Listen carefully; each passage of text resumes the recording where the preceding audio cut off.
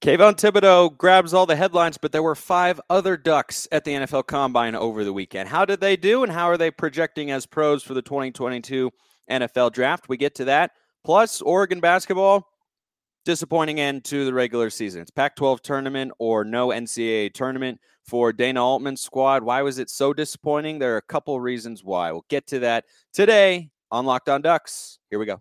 You are Locked On Ducks, your daily podcast on the Oregon Ducks, part of the Locked On Podcast Network, your team every day.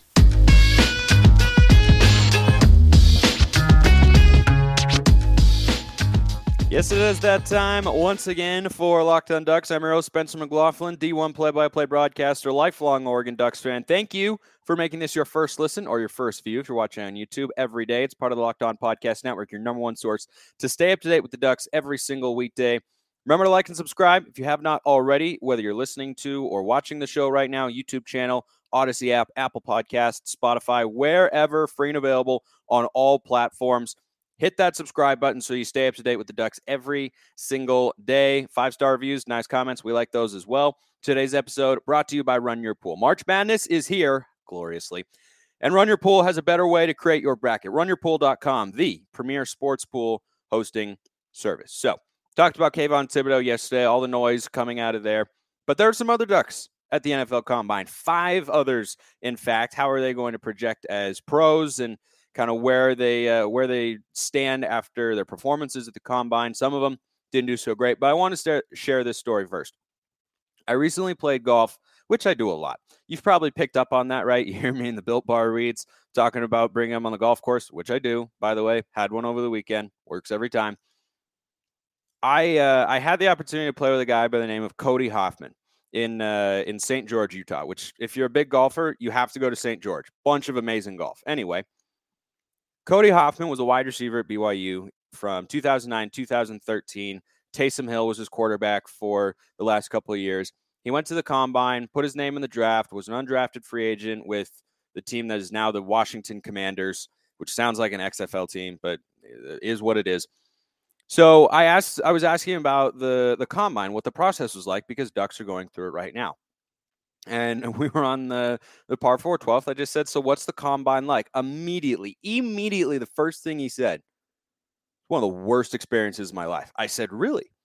And he said, yeah, it's just they're controlling you, but they're pushing you at the same time in a way that is just not very enjoyable. You know, they'll wake you up at 4 a.m. and drug test you one day. Then they'll wake you up at 5 a.m. and test you on football knowledge the next day. They'll keep you really late to do media appearances or drills or everything. And he said it's just an absolute grind. And that basically what they're doing is they're trying to thin out the herd, right? They're trying to only have the people there who are so all in that they're willing to go through this process. And the Combine didn't used to be that way. It didn't used to be that way. It was much less complicated, 20 years ago. But as everything in society does, it has changed. It has evolved. And that's what it has become. And I'd never heard that before. I never met someone who went through it. He graduated in 2013, so he went through it pretty recently. And I can't imagine that, as social media has gotten bigger and there are more media outlets, more opinions, all that sort of stuff, I can't imagine that it's gotten more enjoyable to go through. So I thought I'd share that today, talking about the Combine, and I thought that was an interesting story because I'd never heard anyone go through that before. So speaking of Ducks at the Combine, there were a handful, right? There are 5 others who are not named. Kayvon Thibodeau, not looking great after the Combine in a couple of ways, but let's just kind of go through one by one here. CJ Verdell talks about him on a recent episode when he announced he was leaving for the NFL draft. I think he, can play in the league, but he's looking probably at about a late round draft pick at this point. 5'8", 194 pounds. It's actually 17 pounds lighter than he was when he started the 2020 football season. He has to perform well at Oregon's Pro Day on April 1st to pick up his draft stock, because he's capable of playing in the NFL, but if he's going to play a lot, he's really going to have to show up, because he struggled in just about every area. Down the board, every drill that he did, it didn't go particularly well for him, unfortunately, so hopefully he's able to pick it up. Johnny Johnson III, he also struggled a bit, 4.6 in the 40-yard dash. Not not the biggest high-end speed. But here's the thing with Johnny Johnson. I think he's projecting right now, when you read scouting reports, as a 6th or 7th round pick. I would guess he'll be an undrafted free agent and he'll get onto a team. And the reason I feel confident about that is you draft guys, because of interviews you've had with them or the on-field production they had in college, all that sort of stuff. But when you're an undrafted free agent, typically the way that you're going to then make it, if you don't have those sorts of elite measurables, is you have to have that sort of heart and that sort of drive. And Johnny Johnson III, I think, is a really great story of growth. When you look at his career over the Oregon football, or at Oregon in the football program, do you remember him as a freshman? Because I do, and he couldn't catch the ball. I mean, he and Jalen Redd both struggled catching the ball, right? That was part of the reason that Herbert's college stats are not as phenomenal as they potentially could be, because they were just underdeveloped at the wide receiver position. But he was a playmaker by the end. He developed really good hands, made some tough catches. I remember one in the Pac-12 championship game 2019 against Utah. Herbert underthrew him a little. He jumped over the top of the defender and kind of grabbed it off his back in the middle of two guys. That's not a catch he was making as a freshman. I loved his physicality, blocking on the edge as well when he played for the Ducks. I think his career will go well for him, if it does. Like, I'm not confident that it will, because his measurables really are not that great. He's not an elite physical prospect for the Ducks coming out of college, that is. But he could succeed because of his heart, because of his drive and commitment to be better, because that was on display. And that resonates with coaches. It does. And I believe that if he's able to, have an interview with a GM and get a chance, he could carve out a role, even though he's never going to be a big-time wide receiver one. But I liked watching him at Oregon, and I think that the wide receiver position for the Ducks, I think they missed him. I think they definitely missed him when he was off the field with an injury. So I bet you he's an undrafted free agent. That would be my prediction. But maybe he snags a 6th or a 7th round draft pick. I don't know. The other wide receiver that Oregon sends out, Devin Williams, ran a 4.65 in the 40-yard dash. That's not great either. I mean, for a wide receiver, those are not really good numbers. I bet you Williams goes probably in the 5th round just because of his size, right? JJ3 is much smaller, but Williams is just such a big body that he's the kind of guy that can just get drafted based on his physical size alone. He's got good hands, can make contested catches. We know all of that. He's a good run after the catch guy, just doesn't have that sort of explosive breakaway speed. But could he play in the NFL? Yeah, I 100% think he could. Get to the other prospects after I tell you that this episode is brought to you by Stat Hero. I love March Madness and I love brackets, but I can't remember last time I actually went deep or even won any money. I'm hedging my bets this year with Stat Hero's NCAA Pick'em contests. Stat Hero's NCAA single Pick'ems pit the star of that was bad. Pits the star players against each other in an amazing hybrid between fantasy and sports gambling. I assure you this is a higher quality product than that sentence that I just put out there into the ether.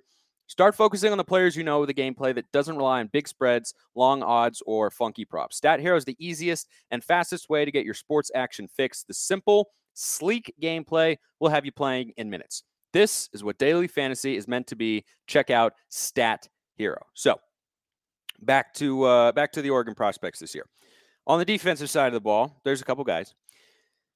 We know about Kayvon Thibodeau, of course. Verone McKinley, first-team All-American. He's, in scouting reports that I've read, 5th or 6th best safety in this class. And there are a lot of talented safeties. Kyle Hamilton is going to be probably a first-round draft pick from what I've seen. I love the NFL draft, if you can't tell. I'm a huge fan, and I love following hashtag ProDucks on Sundays, and I know many of you do as well. McKinley is projecting right now as a 3rd round caliber pick. I wouldn't be surprised if he's in the 3rd. I could see him falling to the 4th because his upside is a little bit limited because of his size. 5'11", 194 pounds. That's not a particularly big guy.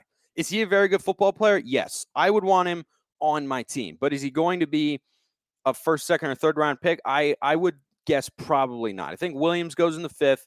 I'm just putting these on the record because you never know if I end up being right. I think Johnny Johnson III, undrafted free agent. Devin Williams in the 5th. I think McKinley goes in the 4th. And, he doesn't have amazing speed and he doesn't have amazing size, right? Compare that to Javon Holland, who's just kind of a physical freak and was one of the highest graded rookies this year for the Dolphins in the whole league. He was really, really good. Holland is 6'1", 207 pounds. So he's about 15 pounds and 2 inches bigger than Verone McKinley. He's better in the run game, though Verone is definitely capable. But the reason that I would take McKinley anyway, despite him not being, a unique physical being, that is, his ball skills, anticipation, football IQ, off the charts. All of it off the charts. And he got so much better during his time at Oregon, playing in an era where we really had a pretty loaded secondary. When you look at the guys that we've sent to the NFL recently, Deommodore Lenoir and Thomas Graham and Javon Holland, there's just a bunch of guys up there who, Mikael Wright is about to be there. I'll get to him here in a sec. There's a lot of really talented players. McKinley waited his turn, played really good football. He earned that first-team All-American status. And I just was blown away by how well he's able to read coverages, anticipate routes, understand route combinations and where guys are going to go. You watch that Ohio State game, he makes a couple of plays where CJ Stroud makes the right read, makes a good throw, and McKinley beats him to the spot because he is so smart. He's reading the play, trusting his instincts. I love watching him play free safety. So he's able to make up with that, or he's able to make up for his lack of a high-end speed with that sort of anticipation and such. But, we'll see if that ends up coming back to, limit his upside a little bit, because everybody in the NFL is really, really big, really, really fast. And a lot of guys have great anticipation too. But can he play? Yeah, I think he absolutely could. Last guy that we'll talk about here that we'll be watching on Sunday soon before we get into Oregon basketball, Mikael Wright. And he's an interesting prospect to me. I think he's the most interesting in this class for Oregon. Thibodeau, I know what he is. McKinley, talked about it. The other guys, we'll see if they're able to ultimately carve out roles in the league for themselves. But after that 2020 football season for Oregon, and after seeing what he did his freshman year, I thought Mikael Wright was trending towards being a first-round caliber corner. And it's definitely not looking that way. He's going to be probably a mid-round selection. He did not grade well at the combine. I think he ran like a 4.65 or something, which is surprising because I remember him running stride for stride with Chris Olave, who ran really well at the combine this weekend. I've always liked Mikael Wright. I really have. I think this could be a high upside pick for a team in the middle rounds. I bet you he goes in the 5th. With Devin, well, no, I'll put him up at the 5th. Yeah, I think Mikael Wright goes in the 5th, along with Devin Williams. And Wright could kind of fade into, just a role player in the league who bounces around. But he could develop into a starting corner, because what I saw in 2020 and his freshman season 2019, a guy who can just lock on receivers and glue onto them, shut them down, and be the clear-cut number one corner on the field. But he took a step back in 2021. That is unquestionable. When you look at the stat, he was first-team all Pac-12 in 2020, and I think he was just Pac-12 honorable mention in 2021. I was surprised. I was really, really surprised. I was really high on him coming to this year, and I've always liked his ball skills, his footwork, his ability to anticipate routes. He's got pretty good size. But I just thought he would be more of a lockdown corner this year. And as I watched the Ducks defense, maybe it was scheme related, but there were a number of times where he was getting beat. And that was not something that happened as often in 2020 when I would watch film and watch replays of Oregon games. So each of those guys should be able to find a team. Obviously, Thibodeau will. McKinley clearly will. Mikael Wright clearly will. I think Williams, Verdell, and Johnny Johnson III might need to show something else at Oregon's Pro Day on April 1st, but all guys who are capable of playing, but they did not run well. I mean, up and down, I don't need to go into every single stat, but on the drills, the 40-yard dash times, or these Oregon guys, they did not grade well. Kayvon Thibodeau did. He had a 1.59 10-second split, which I'm told is very good. I didn't know what that was, but that was very good. 27 reps on the bench press. He ran I think a 4.65 in the 40, which is really good for an edge rusher, of course. There's some potential here, but is this going to be Oregon's most loaded NFL draft class? Maybe not after Kayvon Thibodeau, but these guys can definitely play. I 100% believe they can play, but the combine has definitely got their draft stock falling for several of them. I think for Dell and Johnny Johnson III in particular really, needed to get themselves into a mid-round draft pick. I think needed to show up well at the combine, and they just didn't grade very well compared to their peers. So we'll see how that all plays out. I look forward to seeing where these guys get drafted and what kind of roles they can carve out on Sundays. This episode is brought to you by Run Your Pool.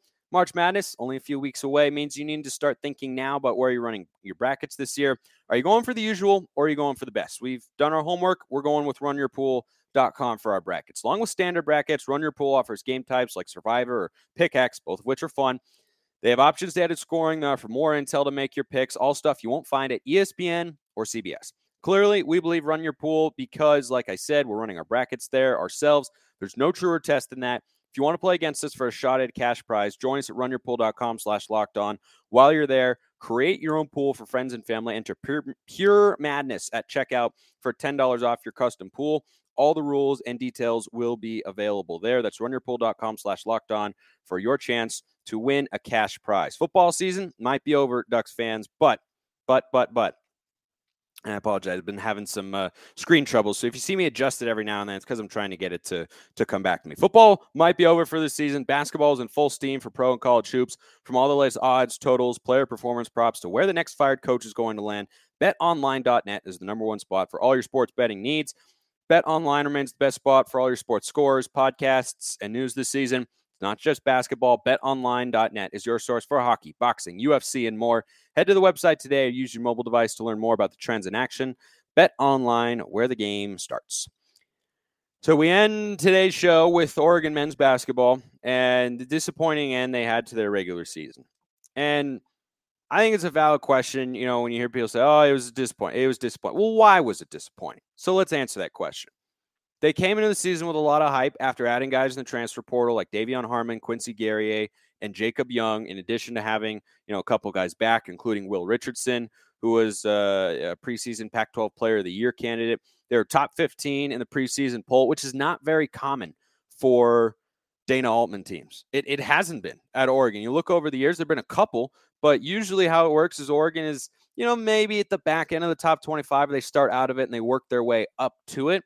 But this year, because everyone saw how much talent they had, Oregon was sort of a dark horse Final Four team and expected to be a top 20 caliber program all year, and they just weren't. They just weren't, and the talent that they added warranted that sort of hype, but it just never clicked. It has not clicked, and the season's not over. I'm not giving up hope because I never will. That's our job as fans, to remain hopeful no matter what. The season, it was just so disappointing to see the regular season end the way it did because Oregon right now had the chance with a few games left to clinch a spot in the NCAA tournament, regardless of what they did in the tournament, the Pac-12 tournament, what they will do, I should say. They had a chance to do that. I mean, even coming into the final two regular season games, which I talked about in yesterday's show, the opportunity was there. They got the split with the LA schools that Joe Lunardi said they needed. They just had to beat two teams who they'd already defeated this season and who, from a talent perspective, they are better than top to bottom, even without Will Richardson on the court for the Washington State game. Oregon, from a talent perspective, not a team perspective, but a talent perspective, better than Washington State and better than Washington. And the biggest disappointment of how the season ended was that neither game was even competitive. That was the most frustrating part to me. These were urgent games. Had to have them. Your resume is on the line to get into the tournament. And they were just kind of flat. There was just no urgency or desperation that I saw from the Ducks. I mean, it's not as if they weren't trying, but you have to be able to take it to another level, right? If trying and giving full effort is here, urgency level is up here. They didn't get to here. I feel like Billy Beane in Moneyball. That's my bar up here. But, Washington State was especially bad, but Washington wasn't good either. Both games, they were bad. They were down by over 20 points at one point against a team you're better than when you have to have these games. I mean, that was the most disappointing part to me. Not that they lost, but how they lost. And it's a discouraging thing to feel as a fan because, lots of games in any sport, football, basketball, baseball, soft, any sport, when you lose as a fan, you have that feeling of, darn, really wanted to win, would have been nice to have, et cetera, right? Yada, yada, yada. But there's a difference between the feeling of, darn, just didn't go our way. One of their guys got hot. It was a good team, just came up short. It happens, right? That's one feeling. That's not how I felt with these games. Because do any of you feel that way that watch these games? Or did you watch the games in Seattle and in Pullman and think, boy, that was a lackluster effort? Because it was. They weren't going after loose balls. They weren't boxing out hard. They weren't valuing every possession. It was just, they were just kind of going out there and playing like it was another day, like it was another game. And that's a frustrating thing to see as a fan. And the biggest evidence of that is the Washington State game. Dana Altman's teams have always been good defensively. That's been their hallmark. Offense comes and goes. That Final Four team had a lot of really good offensive players. You had Dylan Brooks. You had Tyler Dorsey until he got hurt. Chris Boucher. Pritchard was on there. Casey Benson was a nice player, right? There were a lot of talented guys. But the defense is always there. Dylan Ennis as well. They gave up almost 80 points to Washington, and that wasn't a good showing. 78-67 was the final score. Game was never that close. You allow almost 80 points to a middling Washington team. Then you go up into Pullman, and that loss on Thursday not only didn't tick you off enough to bring up a level of intensity that you didn't show Thursday in Seattle, but Oregon goes up there and allows 94 points to the Cougars. Kyle Smith is a good coach. Washington State is a year or two away from being a good team in this conference, a really good team. They're a solid team. They're not a team you allow 94 points to. And it's hard for me to come on here and say these sorts of things, but I cannot in good faith come in here and tell you Duck fans that didn't see the games that, well, the effort was there and a couple things just didn't go away. No, I didn't see the effort being there. They were late on closeouts. They didn't chase after loose balls. The box outs were often lackluster. They allowed 19 3-point shots for Washington State in the first half. That's an unconscionable number. To even allow that many looks, the Cougars made 9 of them in the first half. They ended up making 16. You allowed 34 shot attempts from beyond the arc. That's an effort thing. Defense, first and foremost, is effort. That's why I brought up Dana Altman and his defensive prowess as a coach over the years. Defense primarily is about effort. You allow 94 points, your effort wasn't there. You have to bring it from the jump, and they just did not. So now they go into the Pac-12 tournament.